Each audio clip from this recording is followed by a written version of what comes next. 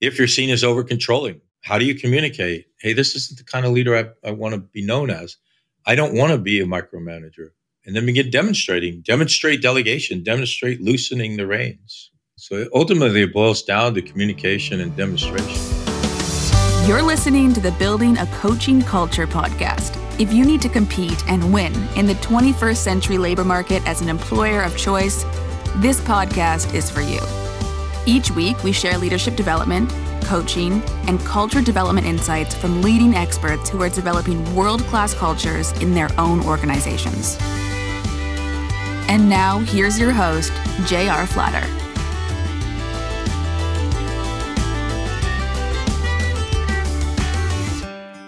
Hey, everybody. Welcome back. J.R. Flatter and my co-host, Lucas. Hello. How you doing today? Not bad. Not bad. You know what? I've started asking people in coaching sessions, because people do that. They say good, okay, not bad. So on a scale of 1 to 10, where does not bad fall? 6. It doesn't sound that good when I say it like that. I know, right? We're not going to explore that any further. All right. So today I wanted to, if you don't mind, talk about a tool that we use, and it's a psychometric tool, the Leadership Circle Profile. And there are dozens of these kinds of tests out there. And personally, I try to stay what we would call agnostic in our business practice and in our teaching practice. And all I mean by that is we're not subscribed to any one, because there are so many good ones out there, probably, multiple of 10x bad ones, but there are tons of good tools out there. But we use this one a lot. And so I just thought it'd be worthwhile to walk through, talk a little bit about a 360 assessment, how it differs from a personality profile, but also talk about the specifics of this particular tool and what I think it shows us. And I know you went through leadership class. You took a 360. Gosh, what was yours called? LMAP? Yeah, exactly. Yeah. They're all the same with regard to what are they measuring, and they're measuring perception. So that's the first thing I'll talk about. Any 360 assessment, as different from a personality profile, measures perceptions. It measures your perceptions of yourself, and it measures others' perceptions of you. And so it's called a 360 because it's a full circle. Now, this one just so happens to represent the findings in a full circle. But the idea of the 360 is that you have people, you think about a hierarchical organization above you, so your boss, oftentimes the boss's boss, answer the questions. Your peers, some number of your peers answer the questions. You answer questions on yourself, so you're in the middle of that circle. In direct reports, if you have them, answer the questions. Customers, if you have customers. Stakeholders, if you have stakeholders. And so we want to get a representative sample of the world around you. And so that's what the idea of the 360 is all about. How valid are perceptions? Some people tell you perceptions are reality. Some people say they absolutely aren't. And not to split the philosophical hair too finely, but depending on what side of the philosophical world you're on, objectivism or subjectivism is to whether or not that statement holds true for you. But with regard to leadership, your leadership of others, people's leadership of you, perception is in many ways reality, because your perception of yourself influences how you participate in the world. And the world's perceptions of you open up how they'll interact with you. Probably the easiest example I could give is if the world knows you're not a morning person, you tell yourself, I'm not a morning person, you're likely not to schedule things in the morning. If the world thinks you're not a morning person, they're not likely to call you or email you or task you in those things that require you to be a morning person. It's a bit overly simplistic. A lot of what we do as coaches centers around perception, the world's perceptions of you or your perceptions of yourself. If, as a coach, I see a perception that you have that's limiting you, I might even explicitly label that as a self-limiting perception. And then we'll begin to explore how you might break yourself out of that limitation. If the world perceives you in a certain way and it's limiting your opportunities, we might start coaching on how you can begin to change the world's perceptions. In this tool and most psychometric tools, you're measured against a sample of the population. I'll explain both of those. And this is why you should never, never, never try to write your own tool. I've been asked a couple of times, hey, could you build me a psychometric tool? Could you build me a 360 assessment? No, because it requires hundreds of thousands of respondents before it gets any predictability, any accuracy, or what a statistician might call any reliability or validity. And so the leadership circle profile in any good psychometric tool has hundreds of thousands, if not millions, of observations or people who've answered the questions in the database. People reporting on themselves and then others reporting on people. And that's where the findings come from. You are compared to that sample population and are shown where you fall amongst that sample. The sample is a subset of the population. So if we have millions of respondents in our database, it isn't necessary to look at all those. We could look at a subset, and that subset in the statistical world is called a sample. So usually we're measured against a sample and not the entire population. There's a continuum of what I would call inference, for no other better way to label it. And that continuum is findings, conclusions, and recommendations.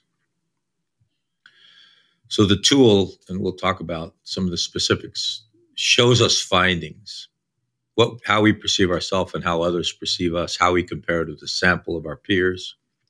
And you can draw conclusions from those findings. And there are statistical methods to measure how valid the conclusions are, how valid the findings are. But you don't need any statistical significance as a human being to say, well, that's an interesting finding, and therefore I conclude. So if your finding was the world perceives you as not a morning person, you could choose to conclude, I don't care. You could choose to conclude, I need to change that, or something in between. You could just choose to say, well, that's interesting. And then from your conclusions, you can make recommendations. How might I change my perception, or how might I change the world's perceptions of me with regard to the specific finding?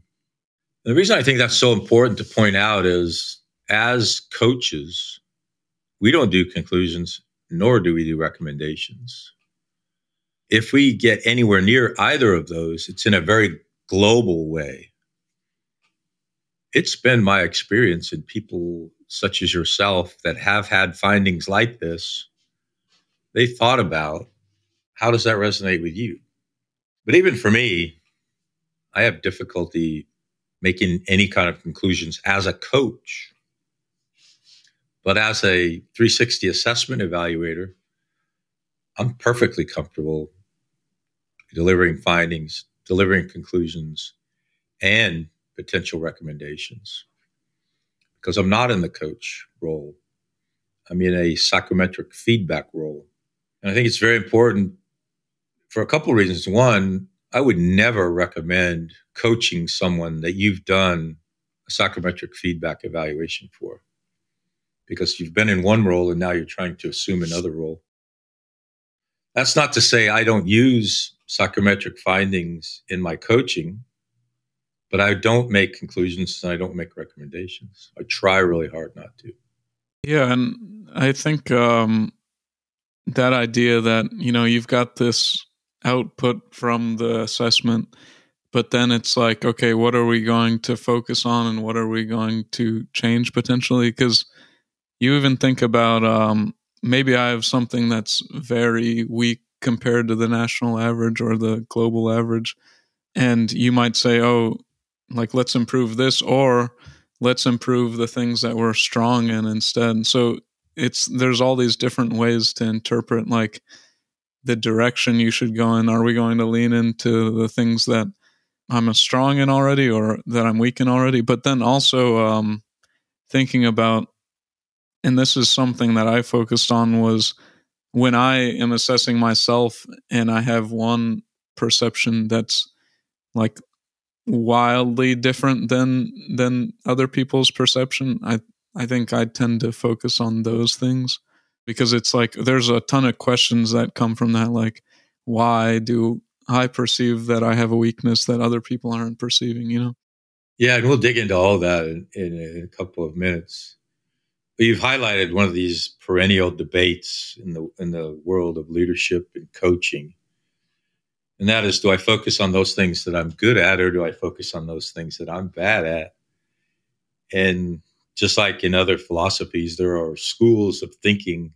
There are schools of thinking for both of those. You and I just did a podcast a few sessions ago with someone who believed in focusing on strengths. The whole Strengths Finders Gallup tool is all about identifying your strengths and leaning on those strengths and building a team. From my world, I come down probably not on the middle of the road. I think I lean more towards shoring up your weaknesses, building a team around you that complements your weaknesses. And maybe because I was a solo entrepreneur in the early days where I was everything in the company, business development, sales, bookkeeping, leadership, delivering technical and cognitive solutions. If you are a one-person show, you got to do everything. And so if you're really bad at something, you just got to knuckle down and do it. But a conversation for another day. So I'm going to jump ahead. So there's something in statistics that we call N, and not to get too technical, but N is the number of people in your population, the number of people in your sample. And for a 360 assessment, you have an N, and that's the number of respondents. If you know about statistics and finding statistical significance and a normal curve, a normal bell curve, you need a certain number of respondents to begin achieving reliability and validity. And so you want the number to be high, but also everybody who fills this out, there's a burden to them, right? They answer the same 100 plus questions that you do. So you can imagine if you do one of these in a organization, the CEO is probably doing every one of them. And so there's a burden, all your direct reports. But we generally shoot for a minimum of 10 respondents. So you should probably ask 20 people to get 10 people to respond, and you stay on top of them. We never want, a population of one, an N of one, but boss, there's one boss. Boss's boss, there's one boss's boss. Direct reports is what it is. And if you have 10, ask all 10. If you have 5, ask all 5, and make sure you get more than 2 or 3, because there's not a lot of findings and conclusions or recommendations you can make on an N of 3. But in every subcategory, the whole number gets divided again. So if you have a total of 15 respondents across 5 categories, you're going to have 1 of 1 in the boss, 1 of 1 in you, and then the other 12 or 13 get broken down in direct reports, peers, customers. So it quickly gets divided down into single-digit N's, which decreases the reliability and validity. So we want that number relatively high. I love 15 to 20 respondents. Really gives us a richness of feedback that we can really have some findings, conclusions, or recommendations that we can be confident in. But whatever that number is, that's the number of thank yous that you owe. So anyone who sits down and answers 100 plus questions deserves a thank you, but even more so, the courage that they demonstrated to fill it out and tell the truth. I can look at a respondent pool and see whether the people are thinking. If everything's a 5 or everything's a 4, they probably weren't thinking. They're just checking things. But if I'm seeing good variation between the questions, I know the person sat down and thought about each question and responded courageously about each question. And as we dig through the different sections of any 360, but specifically the leadership circle profile, we can look at the aggregate and draw some high-level conclusions. And then we can look at the individual questions. And that's where we really start to get the richness of feedback. What was the response to each question? And each group, even if they're thinking about each question, presents an average score. So if I'm your boss and I'm reporting on you and I think you're doing a really good job, I might give you on average a 4. I don't personally think there's a lot of richness if every answer is a 5. You probably weren't thinking, and am I really the best that I could be? But if they are giving 4, 4, 4, 4, and I see a 3, that's a whisper. If I see a 5, that's a whisper. And certainly if I see a 3 or a 2, that's a shout. We need to pay really close attention to that particular question. And what was that person and or group of people trying to tell me? Yeah, and I guess this is almost getting into, like you mentioned at the beginning, it's like statisticians think about this one way and then we're evaluating another way. So we have the data, but then we also have, the qualitative, like maybe you have a response and this one has detail. And in some cases, I mean, with the boss and boss's boss, you can say, oh, this is this person. It's not necessarily anonymous with those kinds of roles. So being able to see somebody, what they actually took the time to write, like you said, that requires more thought. And so you can kind of, especially if it's a lower score, like you said, like what are they trying to really communicate in this assessment? What do they want the evaluator to take away from it? And in those moments, you definitely see like, oh, exactly. Maybe the average is generally high, but these 3, that jumps out to me, No, absolutely. And if you're one of one, you are. And the person's going to know exactly what you said. And there are written comments too. Not only do we answer questions in this tool, but we make written comments. And people know, oh, wow, this is what the boss thinks of me. Or, wow, I'm so glad this is what the boss thinks of me. It takes courage to do that. And so again, going back to the idea of giving thanks, when we do any coach training, we talk about the intersection of the personal and the professional. And certainly when you're looking at the findings of a 360, you want to talk about personal and professional perceptions, personal and professional communications, and then personal and professional demonstrations of how to change your own perceptions and or the world's perceptions of you. So I just want to remind everybody, this tool does that. And as coaches, as leaders, we should be interested in the personal and the professional. I just did another podcast with another team, and we talked a lot about the intersection of the personal and professional and its relevance to the 21st century. I think it's one of the things you and I talk about a lot. So just think for a minute in your mind, this circle. And this particular circle in this tool is broken down into quadrants. So a top and a bottom, a left and a right. And I know you have it there in front of you. So if I miss anything or you have questions about anything, please jump in. So the top is what the LCP calls the creative tendencies. Those things that make you a more creative leader. It's certainly worth pointing out all of the tendencies in creative per the sample population, per the population, are considered positively correlated with stronger leadership. So in statistics, if something's positively correlated, it means it's better, it improves. If it's negatively correlated, it detracts. And so the top half of the circle is positively correlated to stronger leadership. And it's broken into 5 categories: how you relate, how self-aware you are, how authentic you are. Do you have awareness of the systems in which you're working? And are you focused on achieving? So at a very high level, relating, self-awareness, authenticity, systems awareness, achieving. If you've listened to me ever talk about statistics, those high-level aggregates are not as rich as the lower-level, thinner slices.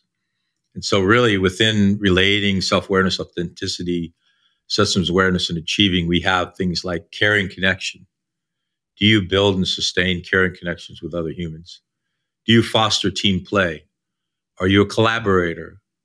Do you mentor and develop others? Do you have interpersonal intelligence, what you and I might call emotional intelligence? We get findings on those finer slices. So that's the top half, positively correlated.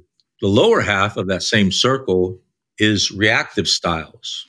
When you're not being creative, perhaps you're being reactive. All but two of the lower are negatively correlated with stronger leadership.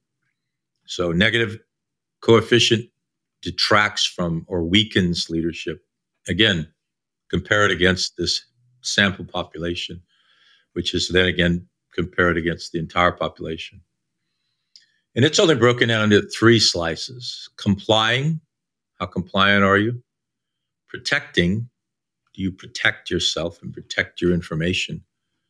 And are you controlling, overly controlling?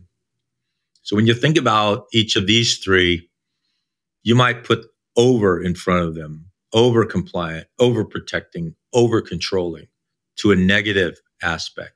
Now you could look at these and say complying is a good thing. Being protective is a good thing. Could be a bit controlling. Yeah, absolutely. But for me, I put the word need in front of these also. Do I need to control? Do I need to protect? As an adult, as a emotionally intelligent leader in the 21st century, there are very few things that you should need. You might desire, you might want, but if you need, then it's probably a detractor. Just like, do you want to have a drink after dinner? Or do you need a drink after dinner? One's okay, probably a positive thing. One's negative, probably a destructive thing. So for me, the bottom of this circle, I ask myself, do I need it or do I just simply want it? And you might look at that and say, well, I'm not needing any of those things, but the world thinks you do. And so is that important to you and your goals and objectives for your life? And so if you think about it now in quadrants, so the upper half is achievement, the lower half is reactive, the left side is people, and the right side is task. And so achievement and people-oriented or achievement and task-oriented. Again, on the whole upper circle is positive, the whole lower circle is negative. And so if you think about people and reactive, that's too much focus on people, perhaps. Task and reactive, too much focus on task and being reactive. So it doesn't take an expert in the tool to know, just from the descriptions that we've had, you want your observations in the upper half. One of the strengths of this particular tool is it's purposely meant to watch your leadership grow over time. And so, again, envisioning the full circle, achievement, reactive, left side, people, right side, task. Your responses are shown in a single black line somewhere along the continuum from the center outward, and the responders' responses to you are shown in green. And so you can quickly look at this snapshot and see where the world's perception is of you as a whole, through the whole circle, and for each individual characteristic that we described a minute ago, the larger level characteristics, and then the smaller slices of characteristics. If you are a strong leader, you're going to see a lot of green in the upper and very little green in the lower. Depending on where you are in the trajectory of your career and the trajectory of your leadership, you might see some room for growth. You might see a lot of room for growth across the entirety of the tool or across a particular area. But there's a big story that can be told, and a good evaluator will give you that richness of detail, the richness of findings as they're going through their feedback session. I always schedule a minimum 90 minutes for a feedback session. I give myself 90 minutes in front to do my analysis, my preparation, and then another 90 minutes to do the actual feedback. So as an evaluator, it's a 3-hour commitment to do the upfront work and then to do the feedback itself. And so as I go through here, I'm just beginning to deconstruct what I'm seeing in the circle. And one of the things that always jumps out at me immediately, and you spoke about this indirectly a few minutes ago, it's what I would call self-other disparity, how I see myself versus how the world sees me. And each slice of this pie, if you're going to use that analogy, shows us a different either agreement or disagreement on how you view yourself and how the world views you. If I see a lot of gap between how the world sees them and how they see themselves across the entirety of the tool, that's a pretty strong theme, whether it's positive or negative. If I think I do something really well and the world thinks I have a lot of room for growth in that, well, that's pretty important information to me. And if you're using shore up your weaknesses style, you're going to want to work on that. Or if you're a strengths finders guy or gal, you might think about who could I complement on my team to help me with that. We think about the snapshot, how it's like, think about a photo, it's capturing just a moment, and you look at it and you think about what happened before that led to this and what's going to happen next. And so the evaluator can come up with a story based on the snapshot, but you're coming with your own story, and now you're able to compare your story to those actual statistics and what you captured when you were evaluating yourself. So it's just interesting, like thinking about it that way. Like, what context are you bringing to this, and then where do you then when do the conclusions and recommendations come in? Yeah, absolutely. So let's talk about those a little bit in our final few minutes here. In many ways, this entire circle is the totality of your leadership. However much you've decided to invest in your leadership, this is a snapshot of it. And in that sense, it's to some extent, it's a zero-sum game.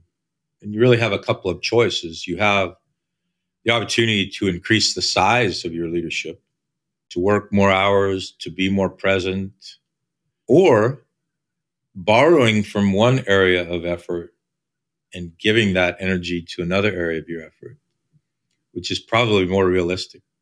Because most of us work about as hard as we're going to work, given our work-family self-balance that we've already established. That is our house of leadership, and this is what our work-family self looks like, and therefore, here's my circle. And so for most of us, it boils down to, where can I borrow energy from to contribute to another area? And so one of the things I love about this picture that the circle gives you is that it shows you from one side to the other where you could draw energy from and give it to another area. So if you're seen as perhaps over-controlling, you have a lot of green in controlling, which is a negative correlated characteristic of strong leadership. You look on the chart where you have a little less green in the upper half, you could literally take the energy that you're over-controlling with and give it to another area of positively correlated leadership, which is probably building and sustaining relationships with people, being more authentic, any number of areas. And a good evaluator is going to have that level of detailed conversation with you. If I see a lot of self-other disparity, that's an opportunity for realigning energy. And it comes in one of two ways. One way, you think you really are not good at something and the world thinks you're doing a pretty good job. The angst that's creating in your life, the additional work you're probably doing to make up for this perceived deficit, that's not free. That effort isn't zero. So where could you apply that energy to include resting more, to include just sitting and thinking more? And the opposite is true if you think you're really good at something and the world thinks you're really bad at something. First of all, it doesn't matter to you. Do you need to fix this to achieve your life's vision, to fulfill your own principles? One of these slices of the pie actually measures work, family, self. And if the world thinks you're good at it and you don't, that's something. If the world thinks you're bad at it and you think you're doing okay, that's a finding. And you can make a conclusion and therefore perhaps make a recommendation. And so self-other disparity offers that same opportunity for growth. So let's just talk about, how do you change perception? I know you and I teach self-limiting perception. We teach perceptual coaching. And so if I am a coach and I do look at this 360 and the leader that I'm working with concludes they need to make some changes in their life, and therefore we self-discover, I facilitate self-discovery of recommendations. How do you do that? Ultimately, either across the entire organization or individually, you change the communication and or change the demonstration. So let's go back to work, family, self. You think you're doing okay at it, but your responders say not so much, right? There's a big self-other disparity there. But how do you begin to close that? Well, one is to communicate. This isn't the kind of leader that I want you to see in me. This isn't the kind of leader that I want to be. And then begin demonstrating how work, family, self is important to you. Take time off. Be explicit about when you're leaving the office, when you're going on vacation, social things that you're doing with your family. Any number of ways you could begin demonstrating that work, family, self is important to you. If you're seen as over-controlling, how do you communicate? Hey, this isn't the kind of leader I want to be known as. I don't want to be a micromanager. And then begin demonstrating. Demonstrate delegation. Demonstrate loosening the reins. So ultimately, it boils down to communication and demonstration. Yeah, and I guess just the level of awareness in the context that your evaluator might provide, where, think about a time in your life where somebody was controlling with you and you didn't appreciate that, or think about a moment that might have led your supervisor to believe this. Being honest with yourself, did those conversations with your manager go well? So I guess almost understanding where you might have that perception of others or with yourself. And like you said, the demonstration is the action you're taking that's going to go be observed by other people and lead to their perception. Yeah, absolutely. So the last thing I'll talk about before we head out, emotional intelligence. So here we are, quarter of the way into the 21st century, or the first century of the 21st century. Emotional intelligence, depending on what your life's vision is and where you want to be in your leadership, the higher you get in the leadership journey, the more important that is. One of the things I really find valuable in this tool is the way it's structured. The upper left quadrant tells you very quickly about emotional intelligence, how you perceive yourself and how the world perceives you.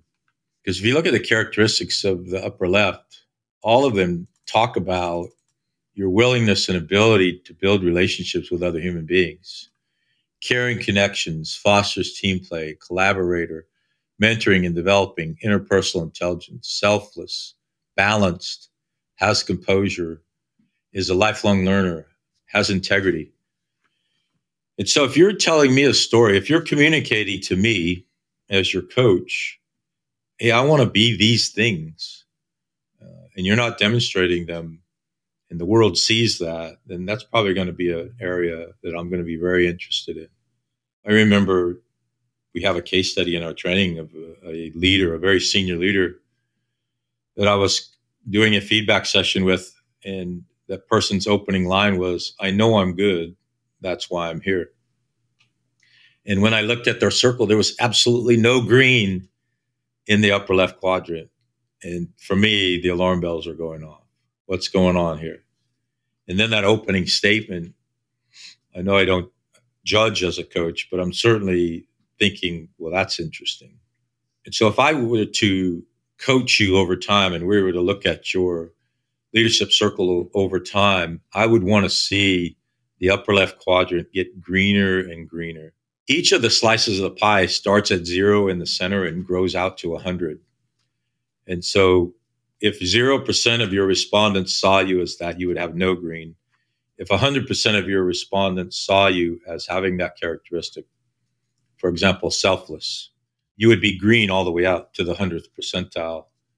Over time, I want to see those slices grow and grow and grow, because you're going to have a very challenging time as a 21st century leader in a very senior position with no emotional intelligence, either self-perceived or the world perceives. It seems like you'd have that opinion if, maybe you do have on the top the task side, and the success that you have in tasks is at the expense of having success with people. So,